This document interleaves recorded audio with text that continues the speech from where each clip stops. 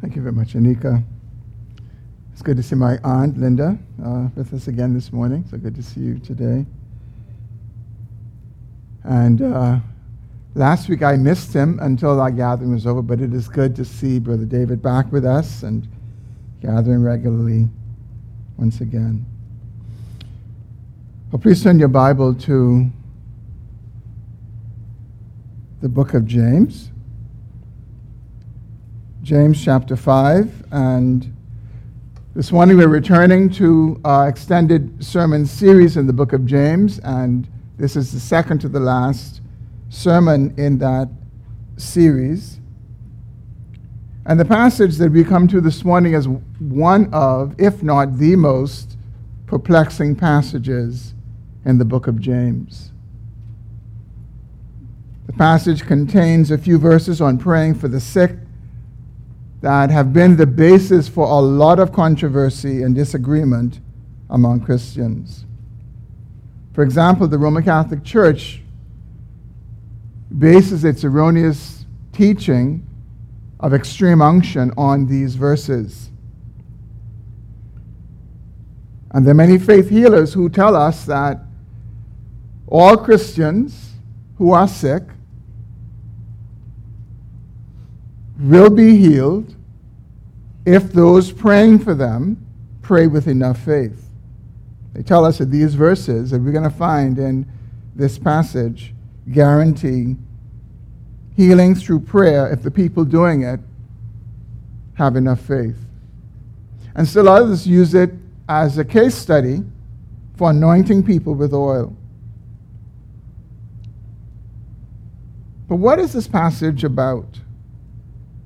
Does it teach any of those things, or does it teach something else?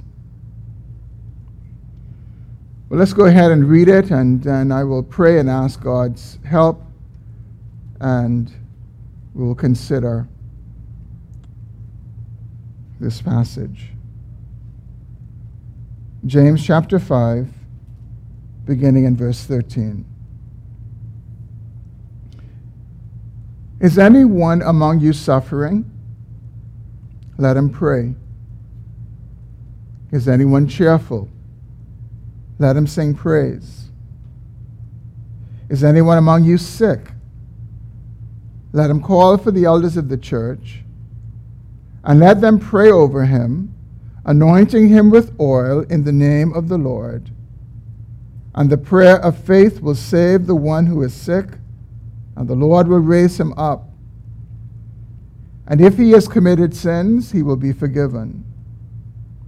Therefore, confess your sins to one another and pray for one another, that you may be healed.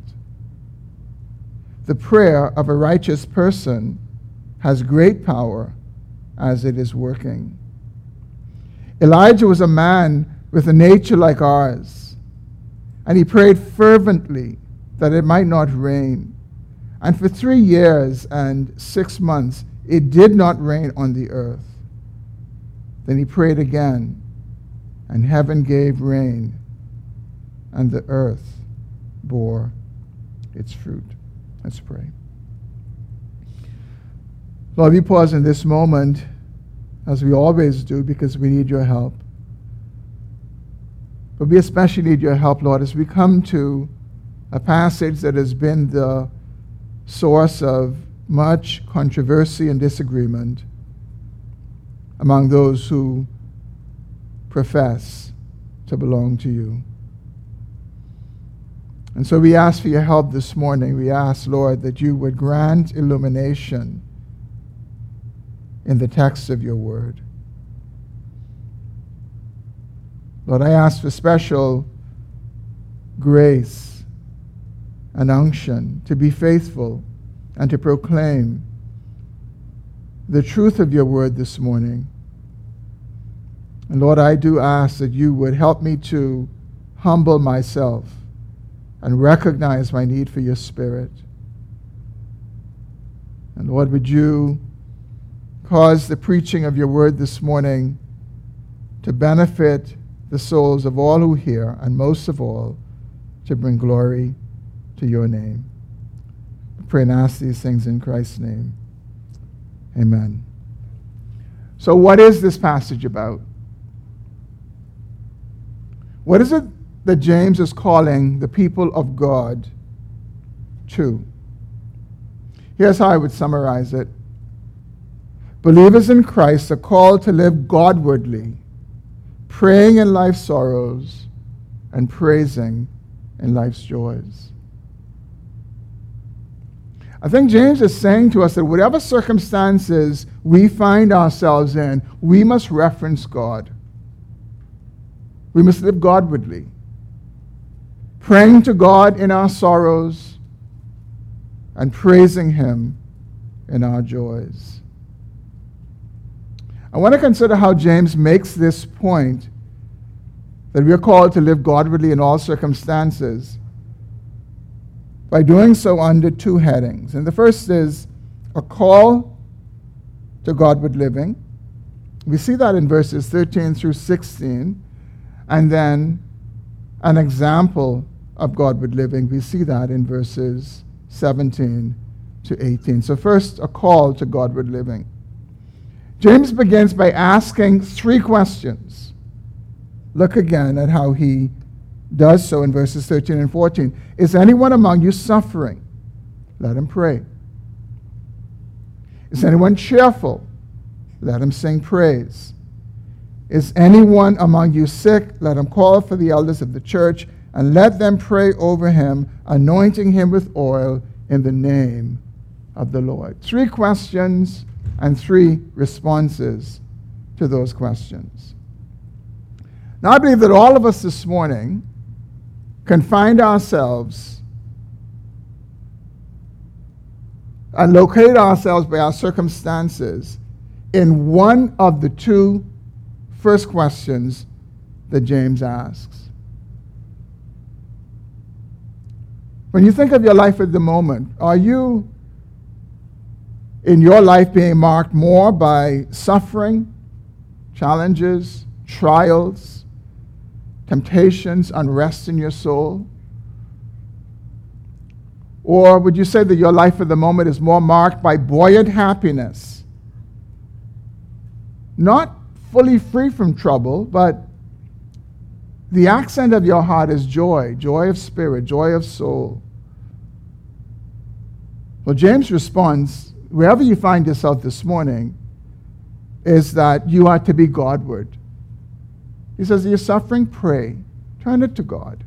Turn to God. He says, if you are cheerful, then you're to praise God.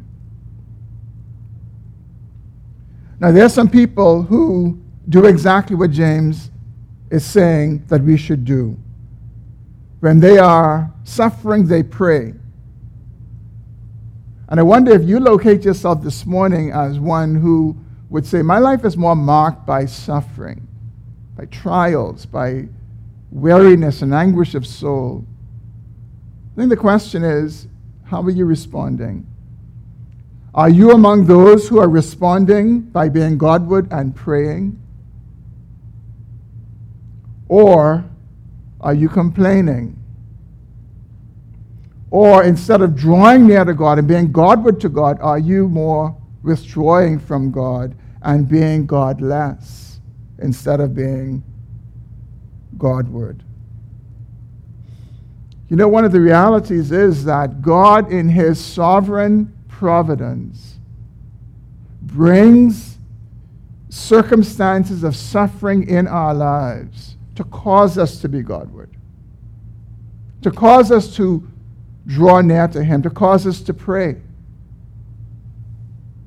That is the good that He has in circumstances of suffering for His people many times. And when we understand it, drawing near in prayer is the result. When we don't, we think that somehow God is unfair, we complain, and we begin to do what we heard in the prayer this morning we don't deserve. We don't deserve anything from God. We can't demand anything from God. But sadly, there are even some people who, when suffering comes their way, the first response is not God, it's the devil. And they rebuke the devil and bind the devil. And the devil is all in view of them because they don't have an understanding of a sovereign God who is sovereign in all things and over all things, including our suffering. And so they waste their suffering that God has ordained to cause them to pray, to cause them to be Godward. Then on the other hand, there are believers who, because of the blessings of God and the kind providence of God, they find themselves cheerful, happy in their soul, and instead of praising God and directing the gift of those circumstances to God, they become self-indulgent. They begin to engage in self-referential pleasures and distractions that do not have God in view. And that was not the aim. The aim was that they would reference their circumstances to God and praise God for the cheerfulness and the bountifulness of their souls. It is in cheerfulness, it is in when things are well, that we can become complacent, we can become lazy, and sadly, we can become self-sufficient, looking to ourselves and not looking to God, the one who is ultimately responsible for our cheerful circumstances and happiness of soul. And sadly, it takes a season of suffering to redirect us back to God. Now, I think it's important to note what James is not saying. James is not saying that those who are suffering must only pray.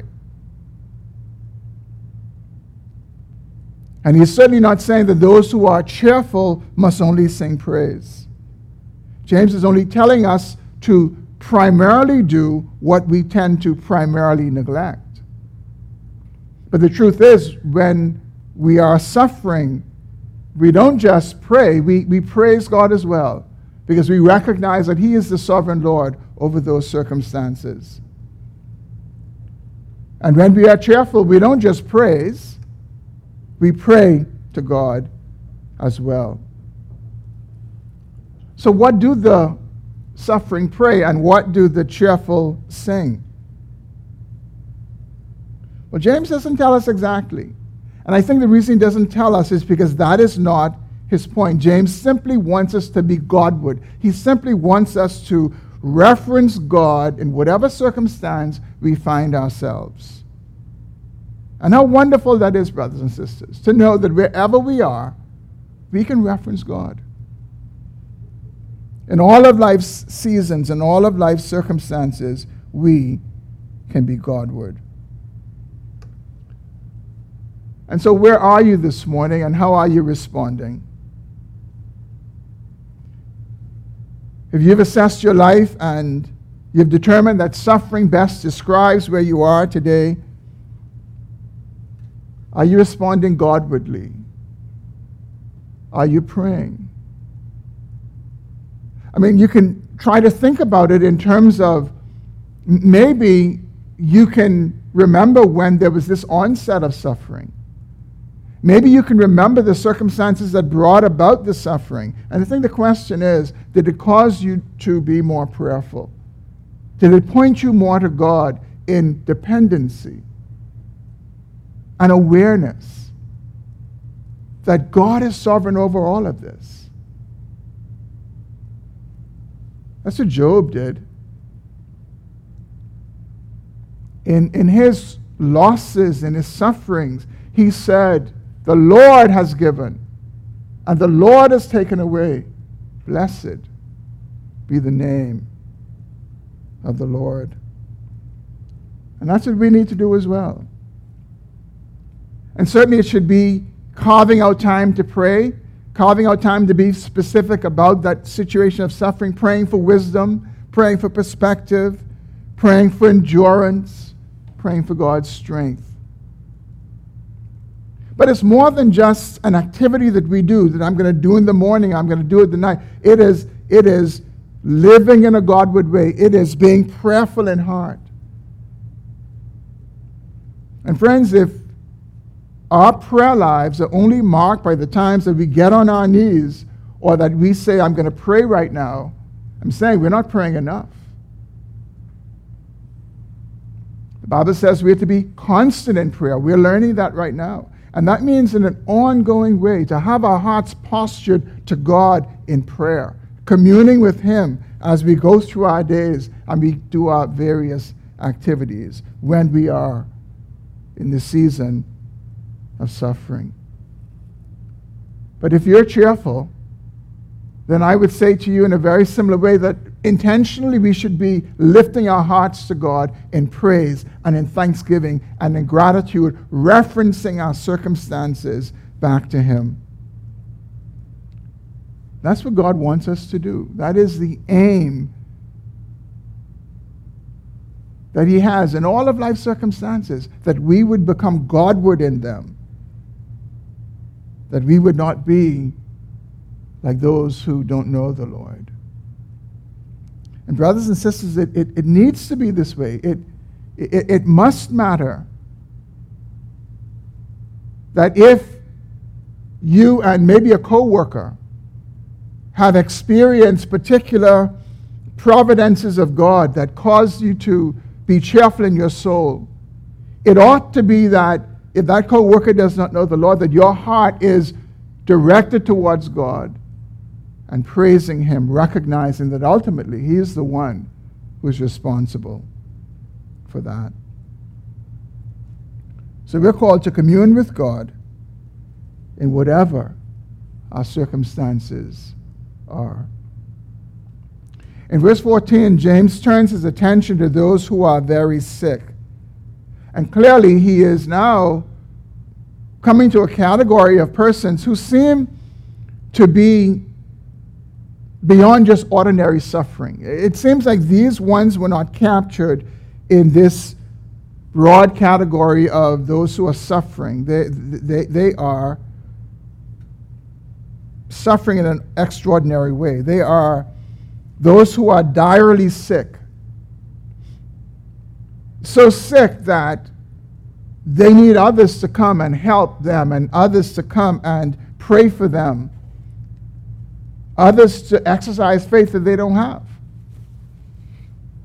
James tells us that it is the prayer of the elders that they're depending on, the faith of the elders they're depending on to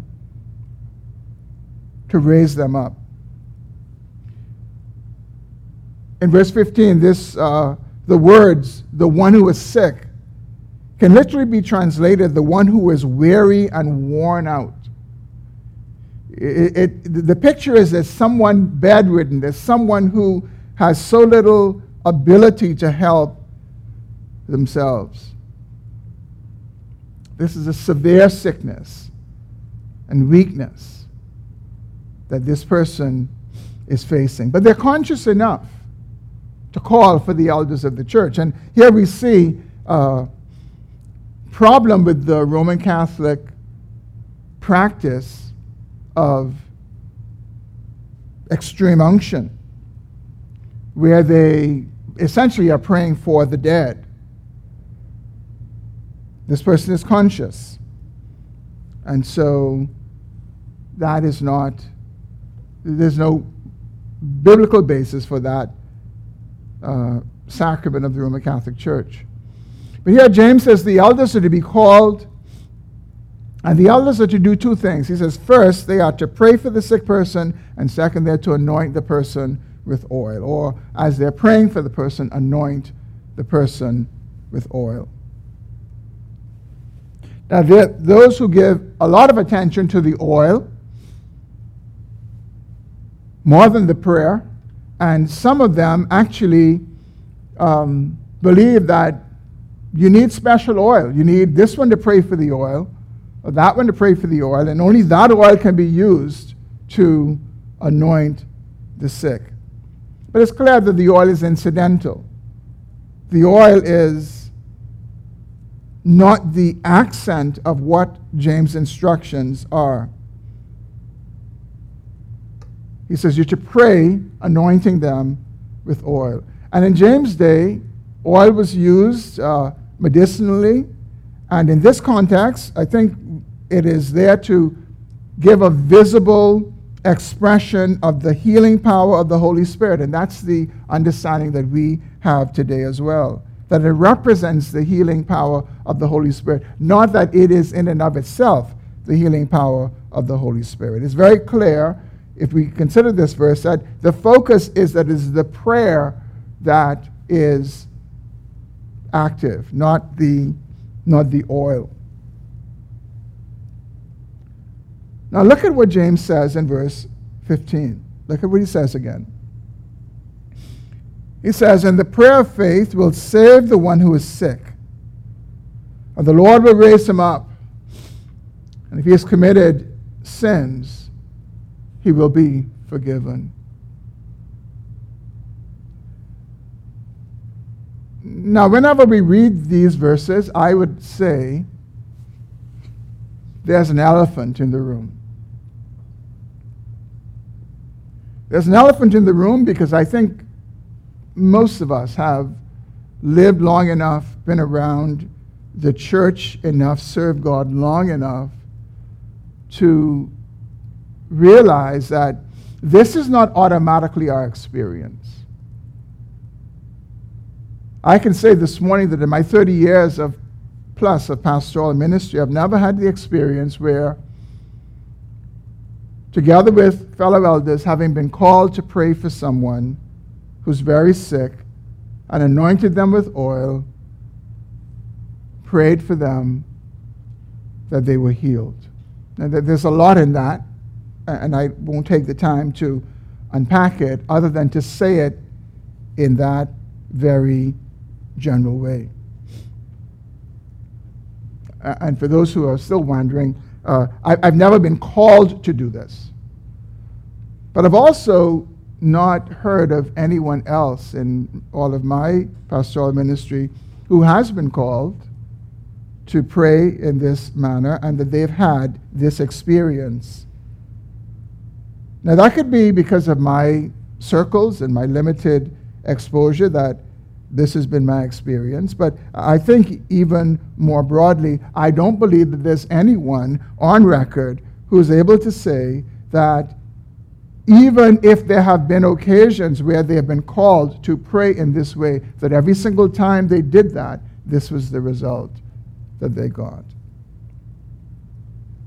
I attended the funeral of a dear friend yesterday. Faithful man, faithful believer. And I have no doubt that the elders of his church prayed for him. And many, many saints also prayed for him. But this was not his experience. I want to do something this morning that I will rarely do. I have rarely done. But I think it would be profitable, and so I'm going to do that. I'm going to extensively share some quotations with you from J.A. Motyer and his commentary. I find such wise insights on this verse and how we should be thinking about it in a biblical manner that I think would really serve your souls. And I trust you're able to follow along. They're going to be projected on the screen also for those who are watching by live stream. But this is lengthy. There's several quotes, but I want you to hear this wise pastor and theologian, and I'm reading him verbatim because I cannot improve upon what he has shared, and I have found what he has written to be very helpful. He writes, this is from his commentary on James, the message of James. It cannot be accidental that in speaking of the prayer of faith, James both uses an expression not found elsewhere in Scripture and also departs from the usual Greek word for prayer in favor of a word rarely used with this meaning. A writer as sure-footed in his Greek as James, and as sensitive to the task of getting the right word in the right place, must have intended to signal to his readers that he was bringing something special before them. He goes on. This whole passage, verses 13 to 18, is about prayer. And the central truth about prayer is a deliberate but peaceful acceptance of the will of God. But when he writes of the prayer of faith, James seems to intentionally direct our gaze not into the hearts of the praying elders, but to the result that such a prayer produces. It will save the sick man, and the Lord will raise him up. In other words, he seems to speak of faith not as a commitment to the will of God, but as a conviction that it is the will of God to perform this miracle. And he goes on and he begins to make the point about how when elders are invited to pray for someone in such a situation, how they need to be thoughtful and prayerful, and they need to do it with seriousness. And they need to be praying and asking the Lord if he is granting this special unction of faith, whereby in praying, this person is going to be healed. And then he goes on. The majority of prayers are, in fact, prayers of rest, and rightly so. We often do not know what to ask, either for ourselves or for others, whether through lack of wisdom to know what is right, or knowledge to know what is needed. And we are glad to fall back on that great plea, Lord bless. The word bless is conscious shorthand for Lord, I do not know what to ask, but you know what is needed. Nowhere is a spirit of jaunty confidence more misplaced than in the sick room. It is no time for unconditional predictions of what the Lord will do. Precious in the sight of every affliction, precious in his sight is every affliction of his people. Psalm 56:8. Not just their death, Psalm 116:15. And he keeps secrets to himself. In ordinary, common, or garden matters, we find that we are too often misled by our convictions of what the Lord will or will not do. And the tender spirit of the sick must be protected from, rather than exposed to the brashness of confident prognostications. Prayer is a commitment to the will of God.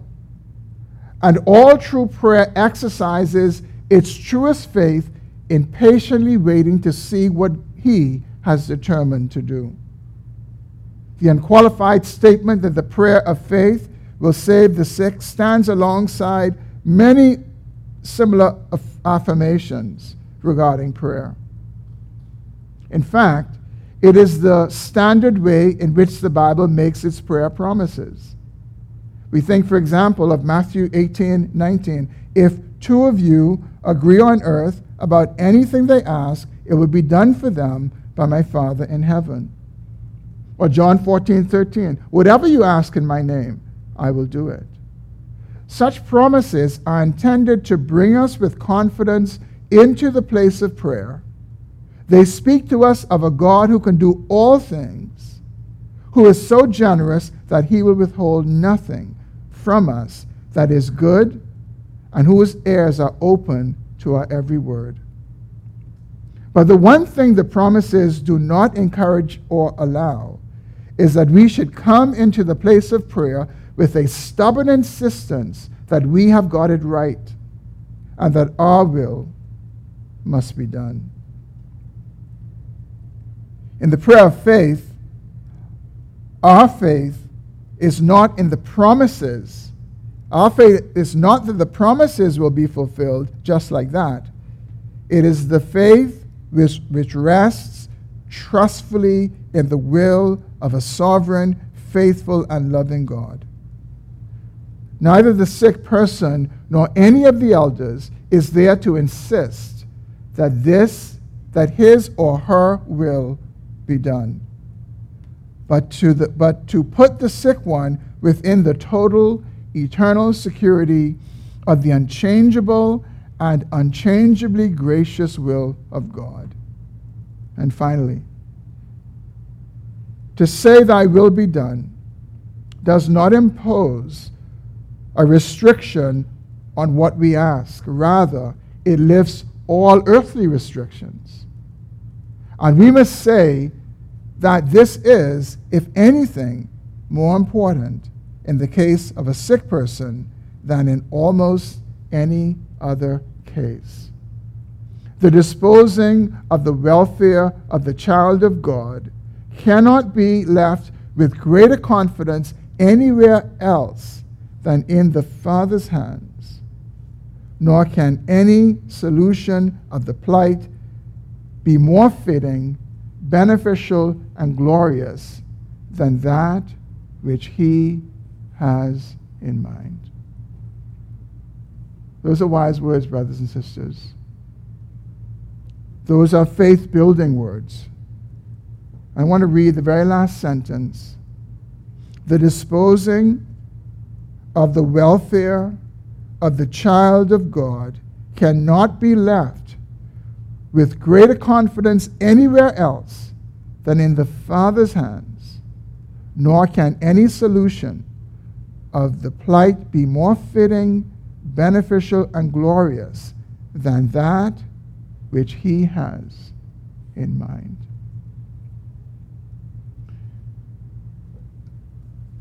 The worst outcome that we see from these kinds of situations where a person is direly sick is that the person dies. Some could languish for a very long time and just be unwell and for years, for decades. And then for some, the onset of that sickness, it ends rather quickly and it ends in death. But for the child of God, for the one who has lived for Christ, for the one who truly believes, for me to live and is Christ, and to die is gain, for that one, is death a loss? Death, then, brothers and sisters, is the kindness of the Lord to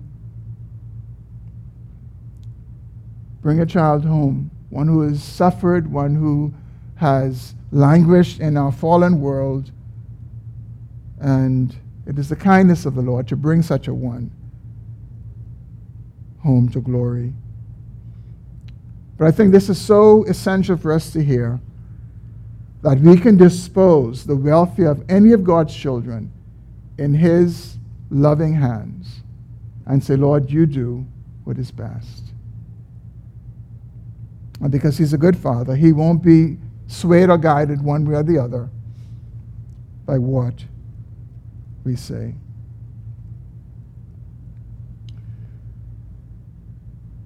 In the latter part of verse 15, James tells us, and if he has committed any sins, he will be forgiven. And so here James makes a potential connection between sickness and sin. And he's not making the point that all sickness is the result of sin, because he says if he has committed any sins, it'll be forgiven him. And that is a reality, that sometimes there is a connection between sin and our sickness. And one of the things that obviously should be happening for one who is direly sick is that time of communion with God makes the heart very tender and open to God, and certainly more open to conviction and the confession of sin. But notice in verse 16 that James makes it clear that prayer is not just the right or the responsibility of the elders, he makes the point that the church, we are to pray for one another that healing might come. And here, James seems to be connecting healing and the confession of sin and prayer.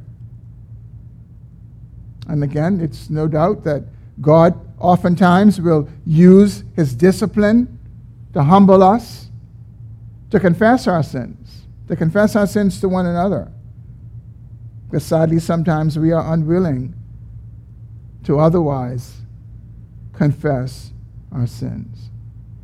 But what James is not doing is James is not encouraging us to engage in a practice that some engage in, and that is to go and confess their sins to whomever. James is not calling us to do that. He's calling us to confess sin, yes, but he's not calling us to confess sin in some random, capricious kind of way. We are to confess all of our sins to God, and we are to confess our specific sins to those against whom we have sinned. And so, for example, if I sin against Alexine, going and confessing that to David that I sinned against Alexine is not what I'm being called to do here. I'm called to confess my sins, so I confess and acknowledge it to Alexine. I may talk with David if I'm finding that this is a besetting sin and I need help and I need support and prayer and accountability with this. Well, yes, that's an appropriate thing to do. But we confess sins to God, and we confess our sins to those against whom we have sinned. James continues, and in verse 16, he says, the prayer of a righteous person has great power as it is working. And this is an encouragement to us to pray. And if we rightly think about what James says here, we don't turn our eyes to our own righteousness. We turn our eyes to the one who makes righteousness for us possible, that we can be declared righteous. In truth, if we really considered ourselves and the righteousness that we actually have in and of ourselves, it would not be an encouragement to pray, it would be an encouragement to hang our heads. But when we are in right standing with God through the Lord Jesus Christ, we are called to pray, and James says that the prayer of a righteous person is effective when it is working.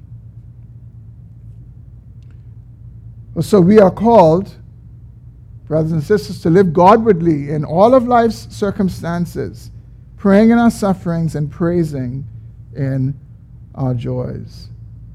But not only does James call us to Godward living, second, finally and briefly, James calls us, or he points us to an example of Godward living. He points us to this example in verses 17 and 18. Look again at what he says.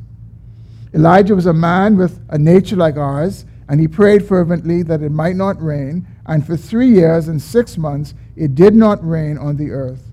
Then he prayed again, and heaven gave rain, and the earth bore its fruit. Notice that in verses 17 and 18, James encourages us to pray by reminding us of how powerful the prayer of a righteous person is, and he seems to see our despair. He seems to see that when we hear about righteousness, we automatically look at ourselves. And what he does is he lifts Elijah as an example, essentially saying, consider Elijah. While you're despairing about what happened yesterday or last week or whenever it took place, he says, consider Elijah. He says that Elijah was a man just like you, the same nature. And when we consider Elijah in 1 Kings 17 and 18, and also 19, Elijah was not very consistent. He was up and down emotionally. He had great faith when he confronted the prophets of Baal. And then he, a short time later, received a short threatening message from Jezebel, and he ran for days, ran for his life, prayed to die. He at times was filled with despair and depression and self-pity and fear. But he was right with God. And despite his many shortcomings, God heard him when he prayed. When he prayed that there would not be rain, and God heard him when he prayed that the rain would also come. Elijah did not allow his, no doubt, awareness. He had to have been aware of what it was like to be running from Jezebel, so afraid. But he still looked to God. He prayed.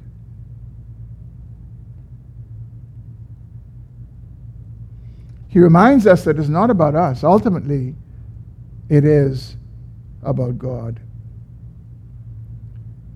And one of the things that encourages me about Elijah when we consider the prayers that he prayed, that he recorded in 1 Kings for us, his prayers were brief, his prayers were simple.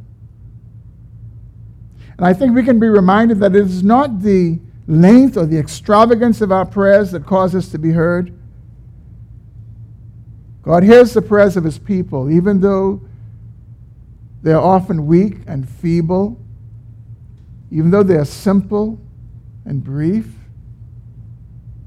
and even though they come from people like us who, in and of ourselves, are not worthy. He hears them. He hears us whenever we pray. And in the end, he does what is right. He does what is best. He does according to his sovereign will in all things. And so as we conclude this morning, brothers and sisters, I want to ask you again, how are you responding to the circumstances in which you find yourself? Are you responding in a Godward manner, whether it is suffering, whether it is cheerfulness of circumstance? And I encourage you, wherever you find yourself, embrace the privilege to be Godward. Embrace the privilege to look to the Lord. One of the things I want to use this opportunity to encourage us in is that one of the beautiful things about praying together, when we pray together on the first Monday of the month, or we pray together on Saturday evenings, we bring our varied circumstances to those times of prayer. Some of us are suffering. Some of us are cheerful. And how wonderful it is that we are hearing and being reminded that we are to weep with those who weep, we're to rejoice with those who rejoice. And God in his wise providence will not have all of us suffering at the same time. He will not have all of us joyful at the same time. But he has us in our various circumstances so that we may identify with one another. And that we don't identify with our situation so much, because even when I may be in suffering and my brother is cheerful, I can rejoice with my brother. And my brother can rejoice with me. My brother can weep with me, endure with me in my suffering. And so I want to encourage us as a church, especially those of you who are not participating in our times of prayer, and in your heart you know that your circumstances allow you to do that, and for whatever reason you've not made it a priority to do it, I encourage you, let's join our hearts together. Let's bring whatever circumstance we find ourselves in, and let us be Godward together. Yes, we're called to do it individually, but let us do it together. Let us come together and let us pray. Because I can tell you that those times also shape us. They shape us for how we need to live when we separate from one another.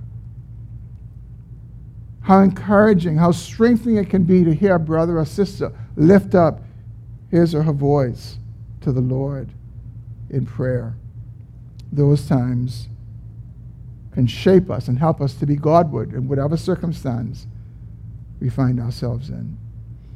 And so may the Lord help us this morning to hallow every pleasure in praise. And may He help us to sanctify every pain in prayer. Let's pray. Lord, we thank you for your word this morning. And we thank you that whatever circumstance we find ourselves in, whether it is the circumstance of suffering or the circumstance of being cheerful, we can be Godward and respond to you. And Lord, my prayer is that would be the effect of this sermon this morning in whatever degree it needs to be for all of us, wherever we find ourselves. And may it be for the good of our eternal souls and for the glory of your name. We pray this in Christ's name. Amen. Let's stand for our closing song.